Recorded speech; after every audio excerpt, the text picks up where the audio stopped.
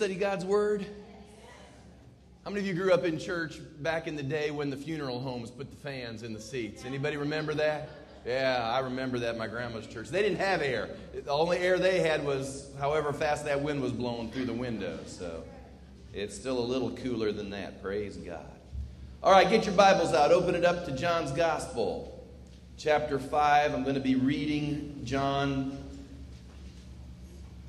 chapter 5, beginning with verse 1 here in just a moment. I want to ask, have you ever felt like you were stuck? Have you ever felt like you were in just symbolically, a mud hole, and you were just spinning your wheels, exerting all kinds of energy? You had all sorts of RPMs running, but you weren't going anywhere. I remember years ago, everybody can feel that way. I remember years ago, this is in the natural, one of my farm stories. I stayed out in a field too long and a rainstorm came through. I wanted to get that particular piece of land. I was running a plow that day. We wanted to get it done and completed so we didn't have to go back to it, and I was trying to beat the rainstorm. Didn't quite beat it. The rain came down. The field turned into a big old mud pile, and I ended up getting the tractor stuck. It's really hard to get a gigantic John Deere, I think it was a 4430. It's really hard to get those stuck. And yours truly got it stuck. And I'll never forget thinking to myself, probably being about 15, 16 years old, oh, I didn't even know the Lord, and I said, oh, dear God, my uncle's going to shoot me. And they ended up getting me pulled out anyway. We got out of the mud hole, but that's just a natural illustration of what happens to so many people, that it seems like somehow, some way in your life, you get into a mud hole and you feel stuck. You may feel like you're stuck in a marriage that's lost its love. You may feel like you're stuck in a financial situation that you have no answers to. Some of you may feel stuck spiritually and you're going nowhere. You feel like you're stuck emotionally. You might feel like you're stuck at a job that you can't get out of. You're stuck at a place in life or at a level in life that you should have got out of a long time ago. At least that's how you feel. And here you are today, coming into the house of God saying, Pastor, I feel like I'm spinning my wheels in life. Does anybody besides me ever feel like that from time to time? 2, 3 of you. All right, looks like more than that. Well, I want to talk this morning on what I've entitled, How to Get Unstuck. Wouldn't that be good to know? How to get unstuck in life. I want to read to you out of John's Gospel, chapter 5. An interesting story. You'll recognize it. Many of you will. John 5, verse 1. After this, there was a feast of the Jews, and Jesus went up to Jerusalem. Now there is in Jerusalem by the sheep gate a pool, which is called in Hebrew Bethesda, having 5 porches. In these lay a great multitude of sick people, blind, lame, paralyzed, waiting for the moving of the water. For an angel went down at a certain time into the pool and stirred up the water. Then whoever stepped in first after the stirring of the water was made well of whatever disease he had. Now a certain man was there who had an infirmity 38 years. When Jesus saw him lying there and knew that he already had been in that condition a long time, he said to him, Do you want to be made well? The sick man answered him, Sir, I have no man to put me into the pool when the water is stirred up. But while I am coming, another steps down before me. Jesus said to him, Rise, take up your bed, and walk. And immediately the man was made well, took up his bed, and walked. And that day was the Sabbath. How to get unstuck in life. Now here's a man who has apparently been stuck. He's been stuck in his condition for nearly 38 years. And apparently, he was hanging around a lot of other stuck people. How many of you know birds of a feather? It's not in the Bible, but it's pretty true. Jesus saw this man who was stuck, and he could see that he'd been in this condition for quite a long time. How many of you realize that there's something about a stuck person that makes it easy to get a word of knowledge concerning them? There's a There's a sound a stuck person makes. There's a vibe that a stuck person gives off.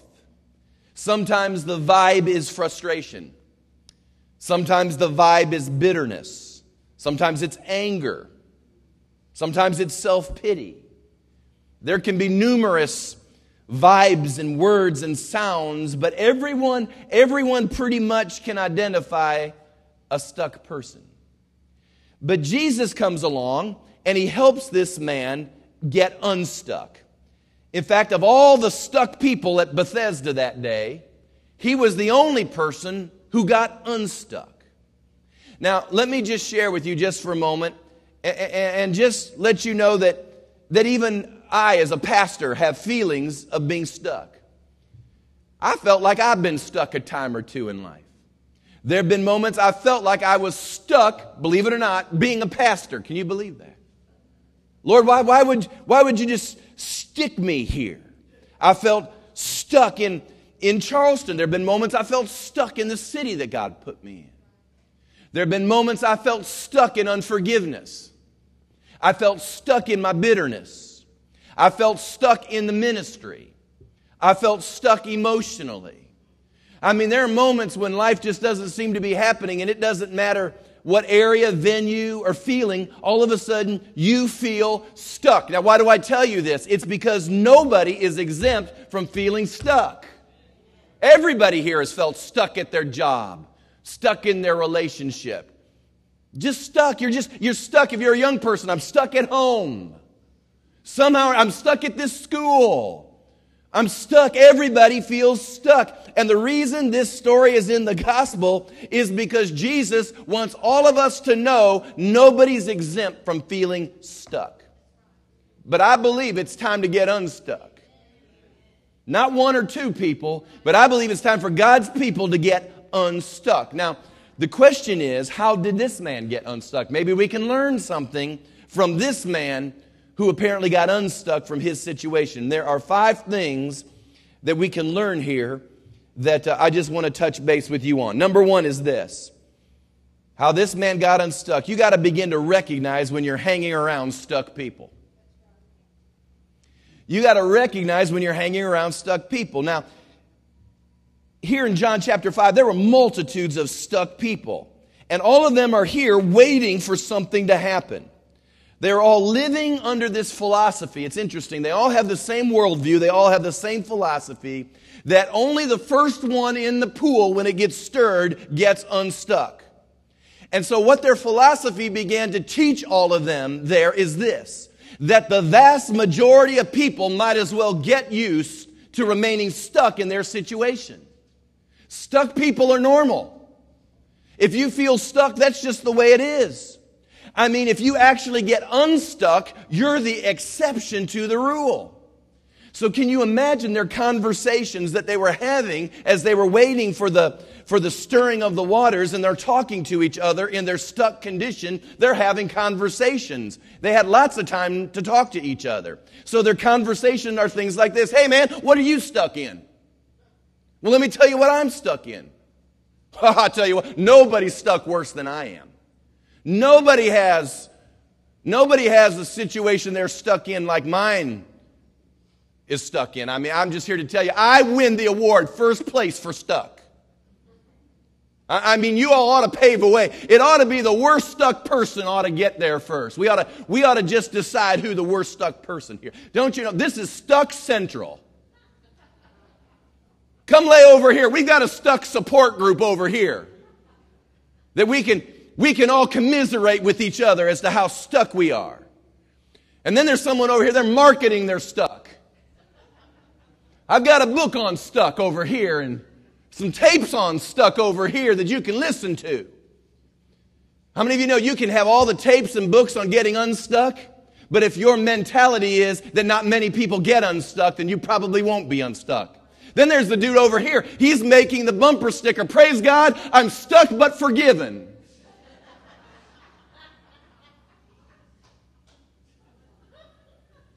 So we need to start recognizing the way we think.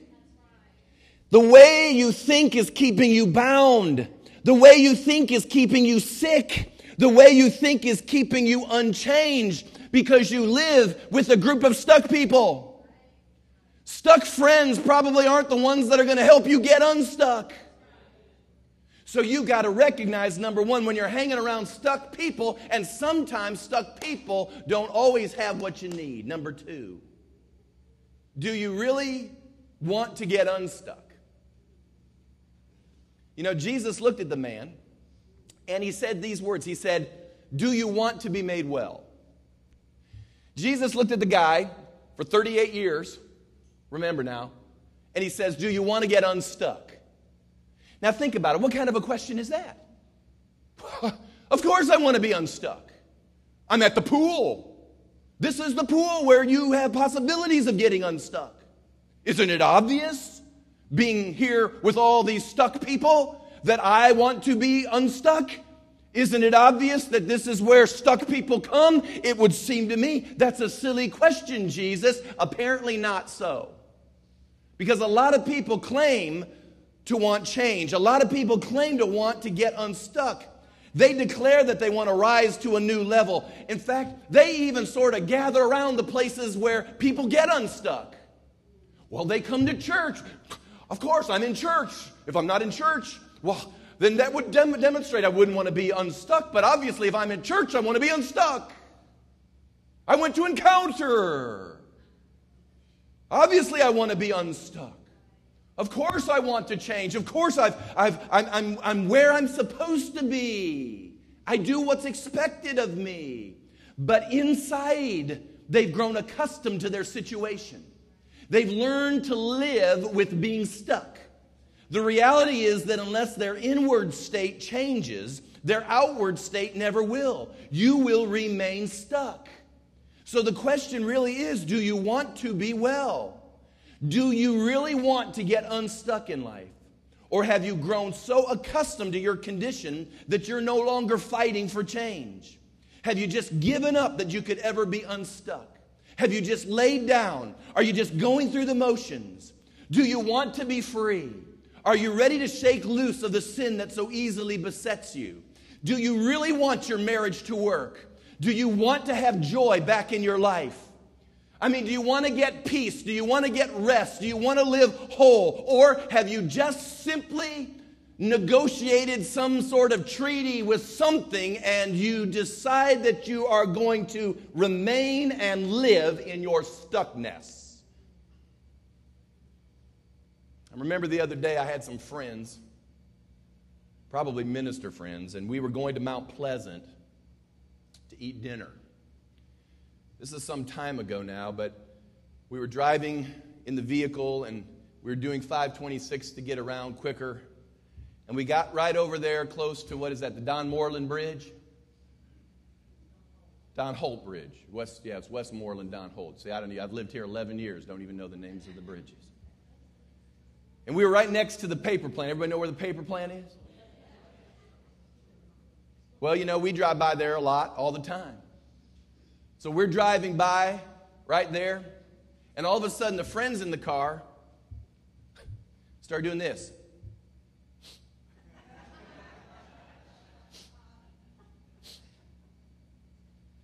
Then they looked over at me. I said, no, wait. You know, Charleston's got two issues. We've got the marsh, and we've got the paper plant. And you can blindfold a person, take them anywhere in the country, but they'll know when they've come back to Charleston. Isn't that true? So they're in there, and they're just, you know, they're making all these strange... And I'm going, no, whoa, wait. You know, because they were heading for the window, you know. They said, don't put down the window. That ain't going to make it any better. So, and it was funny because I said, no, that's the marsh and the paper plant. You know, try explaining that to a visitor or a guest sometime. That's really an interesting conversation. Anyway, it's the paper plant. It's the marsh. And the truth of the matter is, we drive by there all the time. And when we first moved to Charleston, we used to always make all sorts of jokes about the paper plant and the smells of Charleston. But we have lived in this city for so long now that the marsh smell will come and the paper plant smell will come, and we've just learned to live with the stink. Some of you that are longtime residents here in Charleston, it's the same way. You've learned to live with it. The stink. I mean, I have always wondered why people will pay hundreds of thousands of dollars for marsh property just to get that smell. I go, Lord, have mercy. Do you know some people have learned to live with the stink in their life? Yeah, they have. Your life stinks. And you live in it. Your relationship stinks, and you just learn to live in it. You're living with the stench of your marriage, the stench of your relationship, the stench of your attitude, the stench of your spiritual state. You've lived in it so long, it's become a normal smell to you. It stinks, and everyone else knows it stinks, but you've just lived in it long enough that it doesn't bother you at all. So you have to understand, to get unstuck and out of the stink, you have to begin to draw a line in the sand and say, enough. You can no longer accommodate the smell. You have to refire your desire. You have to shake off your complacency. You have to quit laying down and start rising up and saying, I want to get unstuck. Do you know the first step to getting unstuck is saying, I want it. I want unstuck. And if you'll say that, you're well on your way. Number 3, Jesus says to the man, recognize when you're hanging around stuck people, you really have to want getting unstuck. And then number 3 is you got to quit shifting the blame. This is what the man says. He says, I have no man to help me in. That's what he said. He says, I've got no man to help me in.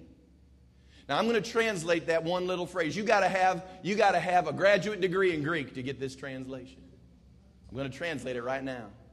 Here we go. My being stuck is not my fault. I'm stuck because others have not come through for me. I'm stuck because others have dropped the ball, and that's why I'm here. It's not that I really want to be stuck, but other people aren't doing what they need to do to get me unstuck. I am in this condition, Jesus, because my friends haven't helped me. I'm in this condition because my church hasn't helped me. My family has not been there for me like they should have been. You need to understand, it's not my fault. I'm doing the work. I'm where I'm supposed to be. But nobody's coming through for me. Jesus looks and basically says, quit shifting the blame. We used to tell a funny story back when I was playing baseball of a baseball coach who was getting mad at his center fielder because every time a ball would be hit in his direction, he'd mess it up, bumble it around, drop the ball. And so finally the coach got mad, and he grabbed the center fielder and he said, give me your glove and I'll show you how to do it. So the coach went out to center field, and the first ball that was hit in his direction took a bad hop, and it came up and hit him right square in the mouth. The next ball that was hit to the coach out there in center field got in the sun, and he couldn't see it, and he lost the ball in the sun, and he missed it. Then there was another hit. It was a routine fly ball, and he went running across trying to catch it, and he dropped that one too. Until finally the inning ended, and he ran back into the dugout, and he grabs the center fielder, and he says, you idiot, you have center field so messed up that even I can't do anything with it.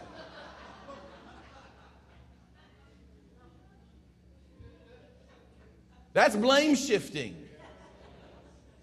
You got to quit the blame shifting and understand that if you want to get unstuck, it's not their fault. It's not what they should have done. It's what you need to do. Number 4, quit finding excuses. The man here says to Jesus, after he says, I have no man to help me in, he says, others always step in before me. I'm going to translate this one too. You're getting a Greek lesson today. I'm going to translate this too. This is what he means. He says, I always get the bad break. People just wiggle their way around me. Life's not fair. Somebody's always stealing my opportunity. They're always overlooking me. Nobody's helping me. Nobody in any way, shape, or form is making a path for me. The only thing that this particular passage was missing was this. Wham! That's all that was missing. Man. I ran across this. I've read this before. You may have heard this. But do you realize people love to make excuses? And I just want to read to you. These were actual excuses on an insurance form, an insurance accident form that people wrote down and handed into their insurance carrier as to the reason why they were in an accident. Now listen to this. These are actual quotations. For instance, an invisible car came out of nowhere, struck my car, and then vanished. I've been driving my car for 40 years when I fell asleep at the wheel and had an accident. I reached the intersection, a hedge sprang up and obscured my vision. I'm just reading. This is a good one. I pulled away from the side of the road, glanced at my mother-in-law, and headed over the embankment.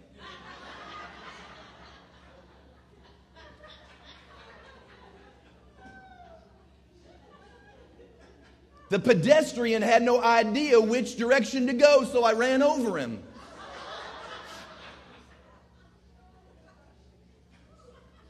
The guy was all over the road, and I had to swerve a number of times before I hit him.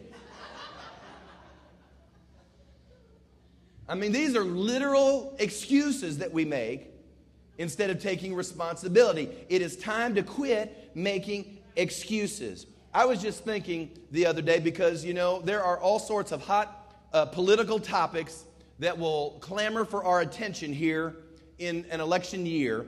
And I'll just tell you right off the bat, I'm so out of politic mode, I can't even tell you how disconnected I am this particular season. But having said that, you can't help but hear all the different things and ideas and issues that are popping up. And can I just share something with you that I thought of the other day? I don't really care if you're a Democrat or a Republican. I'll offend both of you if you hang around here long enough. So it doesn't matter to me what your political party is. And I don't particularly care what you think on this topic either, because the big hot topic, you know, is immigration policy. And we listen to all this clamoring around on what we're going to do with all the illegal immigrants. Now, can I just share something with you that just struck me the other day? I don't care what you think, just go with me for just a moment with this. People come to this country because they were stuck in a country going nowhere. They had nothing to their name, they had nothing with regards to a future, and they want to begin to move forward. And so they do what they have to do to get unstuck in order to begin to have a future for themselves. And we Americans, we gripe about it because we live in an excuse-oriented society that says this: well, somebody took my job. I needed that job. Are you with me? If we'd just get up and go after it, we wouldn't have to worry about all of this. We got to quit making excuses. Now, I'm not saying, maybe we need to secure a border. Maybe we need to work on some legal things. I don't know. It's too big a matter for me. But the point being is this: there are a lot of people who are stuck in life and are so committed to getting unstuck, they're breaking out of all their excuses. They'll cross any boundary, go over any border. They'll go anywhere, anytime, across numerous miles to get unstuck. Not us, though.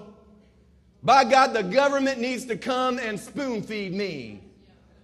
And we wonder why we're stuck. It is time to get unstuck. If you don't like where you live, then what are you going to do to get unstuck from where you live? If you don't like your neighborhood and you feel stuck there, then what are you going to do to get unstuck? It isn't your parents' fault. It isn't your grandparents' fault. It isn't the government's fault. It's your fault. You get to choose whether you're going to get up and get moving and get unstuck. Now, number 5, after we go through all of this, number 5 is we've got to obey what the Lord tells us to do. Jesus said, "Rise, take up your bed, and walk." Now, I don't know whether that would have made sense or not, but apparently there was something in him at that moment, even though it may have transcended his logic, that he said, "I want to get unstuck so bad, I'll just obey." Do you realize that if you want to get unstuck, you're going to have to start obeying God? You can't sit there and violate His word and violate what He's told you and think you're going to be unstuck in life. It doesn't work that way. In fact, more than likely, God is telling you to do something that you really don't want to do, but it's what He would ask of you to do, and until you do it, you'll keep spinning your wheels. This man who was stuck was waiting. He was waiting on another person to get him unstuck. He was waiting on an angel to show up to get him unstuck. He was waiting for the right timing to get unstuck. And Jesus came and broke through all that nonsense, and He says, if you want to get unstuck, then obey me. What's the Lord said to you? Have you obeyed, or did you just reason your way out of it?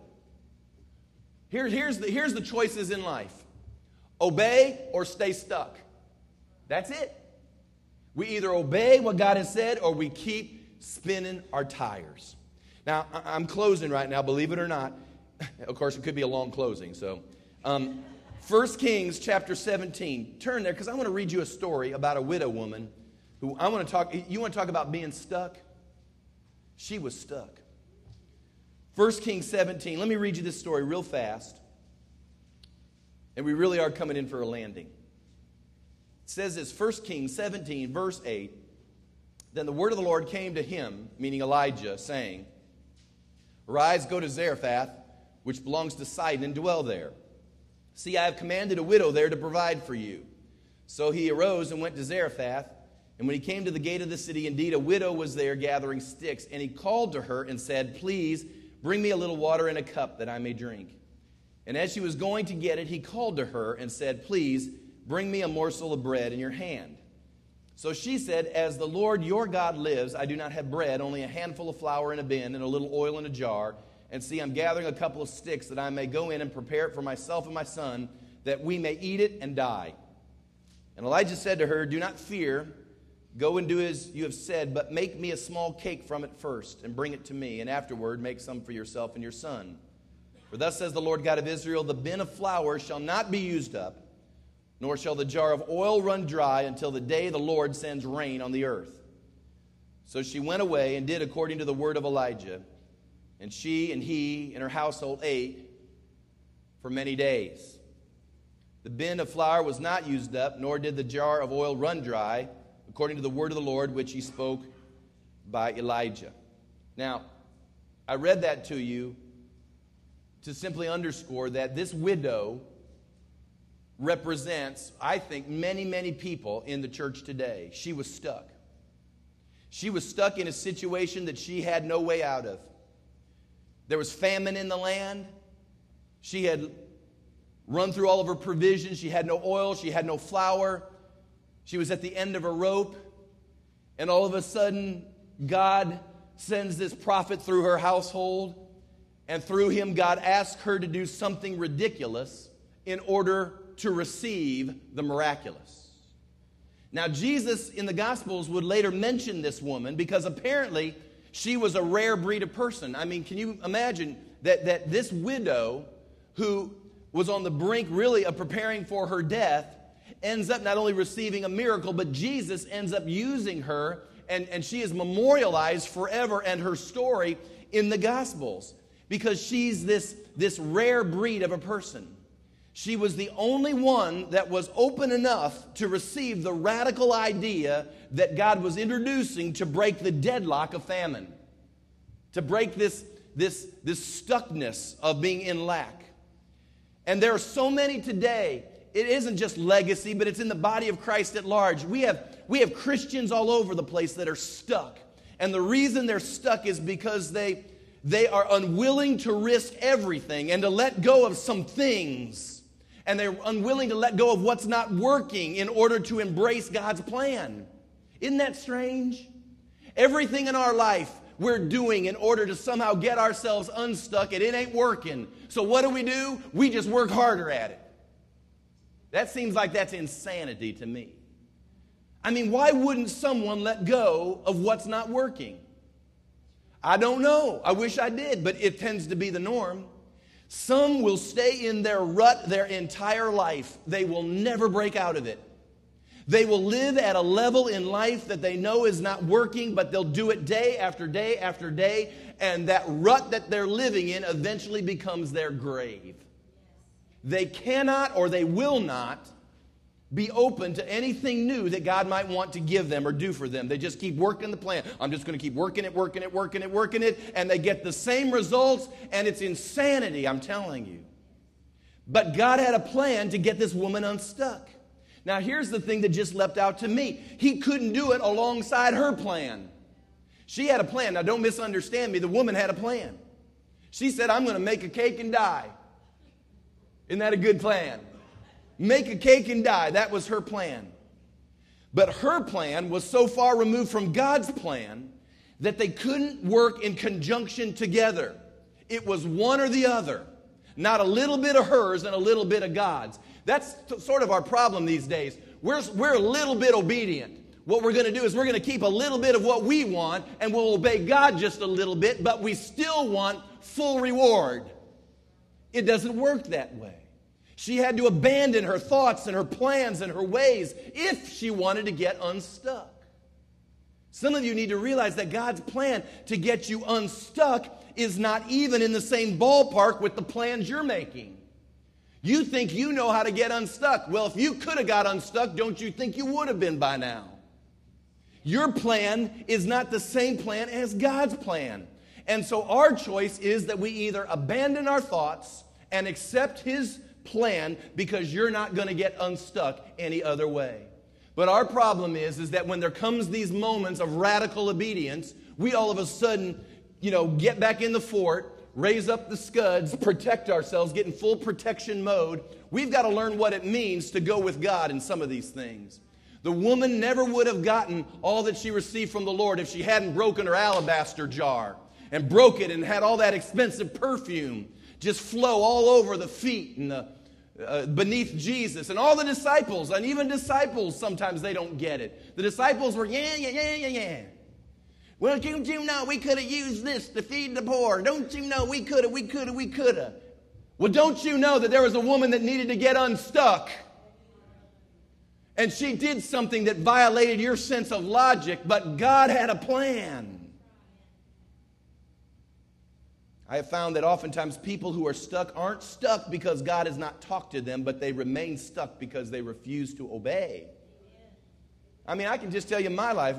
I find when I get stuck, I usually have to say, okay, obviously there's something going on here that I need to look at by way of obedience. And usually it's a simple act of obedience that gets me loose from that mud hole, that gets me moving forward again. I want you to remember, God says, if you will, I will. He never says, I will, whether you do it or not. Never. Show me that in Scripture. He never says that. It says, if you obey the voice of the Lord your God, then will I. He never says, I will, if you will, sometime down the road, and then we can negotiate that. God doesn't say that. God looks for obedience. If you will, I will. If you'll be obedient, I'll move for you. I'm not looking for halfway obedience. I'm not looking for negotiated obedience. I'm not looking for a little move on your part so you can see me move massively. I'm talking about you obey and I'll open up everything for you. You say, well, Pastor, what happens if I may have missed an opportunity? Some of God's opportunities, let me just share this. This is from my experience. I believe that some of God's opportunities do have a shelf life. But I'm going to teach you something here I want you to get. I believe some of God's opportunities do have a shelf life. In other words, He's not going to keep dangling things in front of us forever. There comes a moment when things expire. And that's gone. Now the question that I'm always asked is, well, then what do I get? Plan B, or do I get plan C, or how does that work? Well, first off, you need to understand this. That if you missed an opportunity, number one is, and you know you missed it, have you repented yet? Because if you miss the will of God, then that, my friend, is S-I-N. That's sin. If you miss the will of God, that's sin. And you've got to repent and ask God to forgive you for not seizing an opportunity that He was waving in front of you to embrace. If you know that there was an opportunity you should have embraced and you didn't embrace it, which means you walked away from it, that means you were in rebellion. Yes, you win. So you know what? Atonement for rebellion isn't that you're just more obedient next time. Are you with me? Atonement for rebellion is repentance. That's why we're so messed up in the body of Christ, because we think we atone for our sins by just doing better the next time. Well, you ought to do better the next time, amen. But the truth of the matter is, unless you repent for the sin that was committed, then you've got open doors there. And that's why repentance is such a key issue. So you got to repent and you've got to ask God to forgive you. And then secondly, then you say, God, what do I do from here?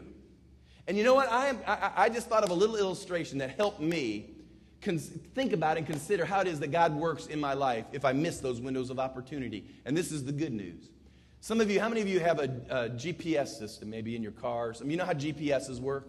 You kind of put in your address or whatever, and it will, some of you have a lady's voice. Turn left. Turn right. And it'll have this nice, sweet voice that'll come out telling you which way to go in order to get to where you ultimately want to land. Well, what happens on some of those GPS systems if you miss a turn or you go a different direction? What happens? It immediately what? Reroutes. It'll say, you missed your turn. Rerouting. And it'll suddenly scramble and it will begin to reroute you back another direction in order to get you where you need to be. I started thinking about that and I said, I believe that's probably a lot like how God works. That when we take wrong turns and when we willfully go off the path, and what he does is he has this view that's totally different from our view, and he can begin to reroute us. Now listen to me, the closest distance between 2 points is called a straight line. And in order to get to point A to point B in its swiftest fashion, you've got to move in a straight line. Now, if you don't go to point A and to point B as you should, you can go, it can take a long time to get there.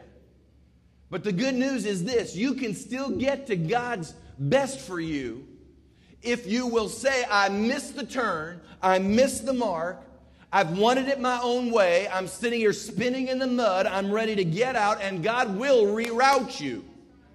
But you've got to want that. You've got to begin to enter into that. And the good news is God wants to get us out of the mud. Amen. Slosh and mud. Some of us are in the mud. We got to get out of the mud. We're stuck in the mud. We've got to get out of the mud. And the good news is that God can get everyone in this room this morning out of the mud. He can get everyone in this room out of the condition of spinning their tires and get them back on the path if you want that to happen in your life. Guys, can you run it back just a couple screens? Run back through those 5 things one more time. Can I get that up on the screen real quick? How to man God. Number 1, recognize when you're hanging around stuck people. What's in your mind? How you thinking? Are you thinking stuck thoughts? Number 2, you have to want to get unstuck. Do you want to be made well? Do you want to be whole? Number 3, you got to quit blaming everybody else for your predicament. You just quit it. Just quit it. I don't care. Don't tell me the story. I'll share you my story. And we'll all sit there and commiserate around the pool of Bethesda and remain stuck. It ain't their fault. It's time that I got unstuck. Number 4, quit finding excuses. Well, they didn't. They should have. They could have. Just stop. Number 5, and begin to obey what the Lord tells you to do. Amen. And God will reroute you and get you to where you need to be. Amen. Will you stand with me? Here's what I want to do in these next moments right now. If you're ready to get unstuck right now, I'm ready to get out of my rut. I'm ready to get out of my mud hole. I'm tired of wallowing where I'm at. I don't care how it's defined. I don't care what area of life. You are ready to get unstuck. You are so stuck and you've been there and you're ready to get out right now. Just like a car, just like that tractor that had to get pulled out of that farm field. Right now I'm pulling. The Holy Ghost is pulling you out from where you're standing right now. And I want you to come and we're going to pray about getting you unstuck right now. Amen. Just come on out. Just slip out. I'm ready to get unstuck right now. Unstuck. I want out of this existence of spinning my wheels. I'm going to get unstuck. I'm going to get unstuck. I'm going to get unstuck. See, isn't it amazing how many, it's just the human condition. I'm going to get unstuck. Thank you, Lord. I want to be unstuck this morning. I'm going to get unstuck this morning. Thank you, Lord. Unstuck. Hallelujah. Thank you, Lord. I want you right now, I want you to do some business, just you and God right now, before I pray. You may hear me talking, but this is what I want you to do if you're gathered down front. I want you, if there's anything right now that you took a wrong turn and you know here or there, maybe you don't know all your wrong turns, but if you've identified one or two, then you need to right now say, Lord, I repent. I repent for that turn that I made there, and I shouldn't have made it. I knew better. And if you might say, I really feel like I was ignorant. Then confess your ignorance, saying, Lord, I was ignorant. I didn't pray about it enough. I didn't seek you enough. But you need to repent. And the word I repent needs to come out of your mouth. So before the Lord right now, I just want you to say, don't follow me, just you right now. Your sincerity, say, Lord, I repent from that right now. I repent from wrong turns. I repent, Lord, from wanting my own way. I repent, Lord, from having attitudes. I repent for blame shifting. I repent for making excuses. I repent for my mentalities that seem to just say it works for someone else, but it isn't going to work for me. I repent from that stuff. I repent from that stuff. You need to say it out loud. We need to make repent as easy a word to say as the word bless me. I mean, it's easy. If I were to say, everybody say, Lord bless me, we'd all holler out, Lord bless me. If I were to say, everyone say, Lord, I repent, it'd get a little quieter. Come on now, that's the key to kingdom stuff. Repent, for the kingdom of God is at hand. It's a good word. It'll bring life to you. I'm changing my mind. I'm changing my course. I want you to reroute my direction right now, Lord. I'm telling you, I am convinced that you can still have plan A. You say, how does that work? My life's pretty messed up right now. I don't know either how all that works, but I can tell you I believe it. I don't believe we have to settle for B. I just don't believe it anymore. So you need to just get it in your spirit. I'm going to get plan A. Hallelujah.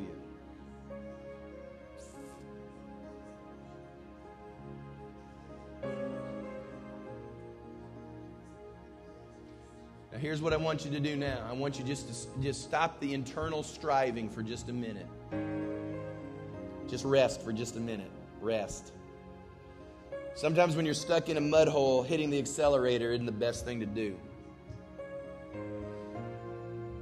All that does is just throw dirt everywhere. Just rest for just a minute. Because God's going to get you unstuck. It's not you hitting the accelerator, working harder at it. The Lord's going to unstick you here in just a minute. I just want you to be at rest. If you could have got yourself unstuck, you would have had opportunity to do that. It's not your fault. We just can't get ourselves unstuck, but God can. He can do it. Do you want to be made whole? Do you want to be well? It's not their fault.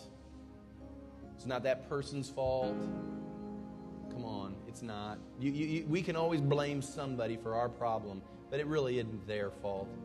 Nobody has control over my attitudes, my spirit, my perspective. Only the Lord does. It's not their fault.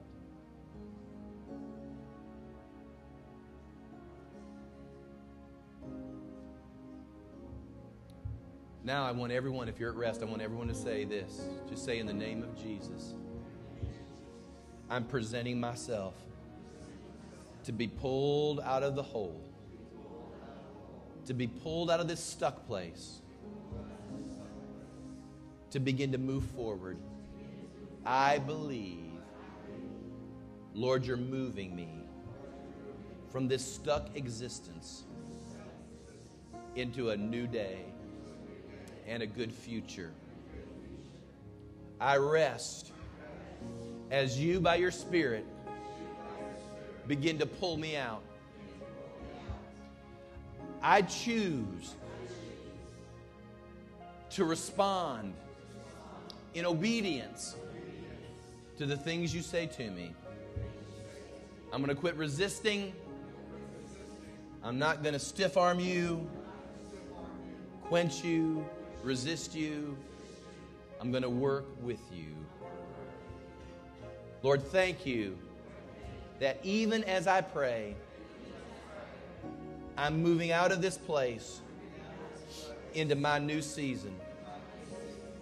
I'm moving to the place where I'm being made well. I'm being made whole. My hope is coming back. My joy is coming back. My peace is coming back. My future is coming back. In the name of Jesus, my future is coming back to me. It's not just for the one next to me. It's for all of us. You stirred the pool long enough for everyone, including me, to get in. I'm in Jesus' name. Isn't that good? Isn't that good? Isn't that good? Now, let him work that in you. Because can I just share this with you? Because some of you are going to go back tomorrow morning to a place that you're going to say is your stuck place. You got to quit looking at that place as your mud hole and begin to understand that first off, your mud hole was probably your perspective and your attitude and your inability to see God at work. And I'm going to just share this with you, that you may have to stay in a geographical place for some time, but you're not stuck there in your spirit anymore. See, remember what I said? I think it was Wednesday night I was talking about Daniel in Babylon. And you know, sometimes you got to live in Babylon. Babylon's the place of confusion. That's what Babylon means, the place of confusion. Daniel had to live there for 60 years. Now, can you imagine that's being stuck? Stuck in Babylon. How many of us have felt like we've been stuck in Babylon? A place of confusion. I've been stuck in Babylon on numerous occasions. Listen, sometimes you can't geographically get out of what you consider to be your Babylon, but you can be a Daniel in your Babylon, because Daniel wasn't stuck in Babylon. Daniel found favor in Babylon. Daniel had a future in Babylon. Daniel was elevated and blessed in Babylon. He was thrown into a lion's den, and he wasn't stuck there. God released him and delivered him. There were miracles in Babylon. Daniel was only as stuck as he wanted to be. And some of you right now, you're in the middle of a situation, relationships, jobs, all kinds of things I could list and label here, and you're saying, if I could just get out of this. That's not what your problem is. Your problem is that you're stuck in the Spirit. And if you get that unstuck first, and realize that God is not limited by who your boss is. God is not limited by who your spouse is. God is not limited by your relationships. God is not limited. I'm telling you, God can get you out, or He can move you through. Let me tell you, God's amazing. But you don't have to be stuck. I refuse to be stuck anymore. In Jesus' name. Get that in your spirit. Can you just get that in your spirit? Just say, I'm not stuck anymore. I'm not stuck anymore. I will refuse. When you go back and you hang around all those stuck people and they all look around and they say, well, you know, we're all stuck. No, we're not all stuck. Well, this is just the way it is. No, it doesn't have to be this way. Well, I don't see anything going on in your life. Well, you know what? It might not be manifested yet, but in here, I'm unstuck. My inner man's unstuck. Everything I need to prevail is in motion. I'm not stuck. I'm not stuck at all. In Jesus' name. Thank you, Lord. Thank you right now. Come on, let's all pray this now. Father, in the name of Jesus, as we just agree together, Lord, we declare that as a body, we're unstuck in Jesus' name. Lord, as you're unsticking individuals here, as you're pulling them out, Lord, you're unsticking this body as a whole. Lord, we're not stuck in a mall. We're not stuck on Johns Island. We're not stuck in Charleston. We're not stuck in South Carolina. We're not stuck in America. No. We are an unstuck people right now. In Jesus' name. In Jesus' name. Thank you, Lord. Freedom is coming. Future is coming. Hallelujah. Hallelujah. Hallelujah. Come on now. I'm letting you soak in it for just a minute. We're doing great here. We could soak a lot longer. But you need to get to the place where you know you're unstuck. I've been set free. Thank you, Lord. Thank you, Lord. Hallelujah. Blessed be the name of our God. Blessed be the name of the Lord our God. Can we all say amen? Amen. So be it. Amen. Praise God. Amen. Amen. I want you to look at each other now, and no joke, man. Just from this point forward, just look. Don't let anyone look at you anymore and say, well, that's just where you're at. No, I understand seasons and places and lessons and all of that's still there. But you no longer have to live stuck. Obedience. Obedience will loose you every time. Hearing His voice and obeying it will loose you every time. Something radically strange even at times. It'll loose you and let you go. Amen?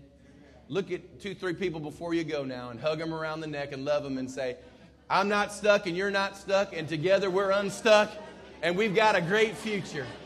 You be an encouragement. Prophesy to them. Look them in the eye and say, man, there's a future for you in Jesus' name. Amen. I hope to see you on Wednesday. Hope we can see you at Connect Groups. God bless you. You are released.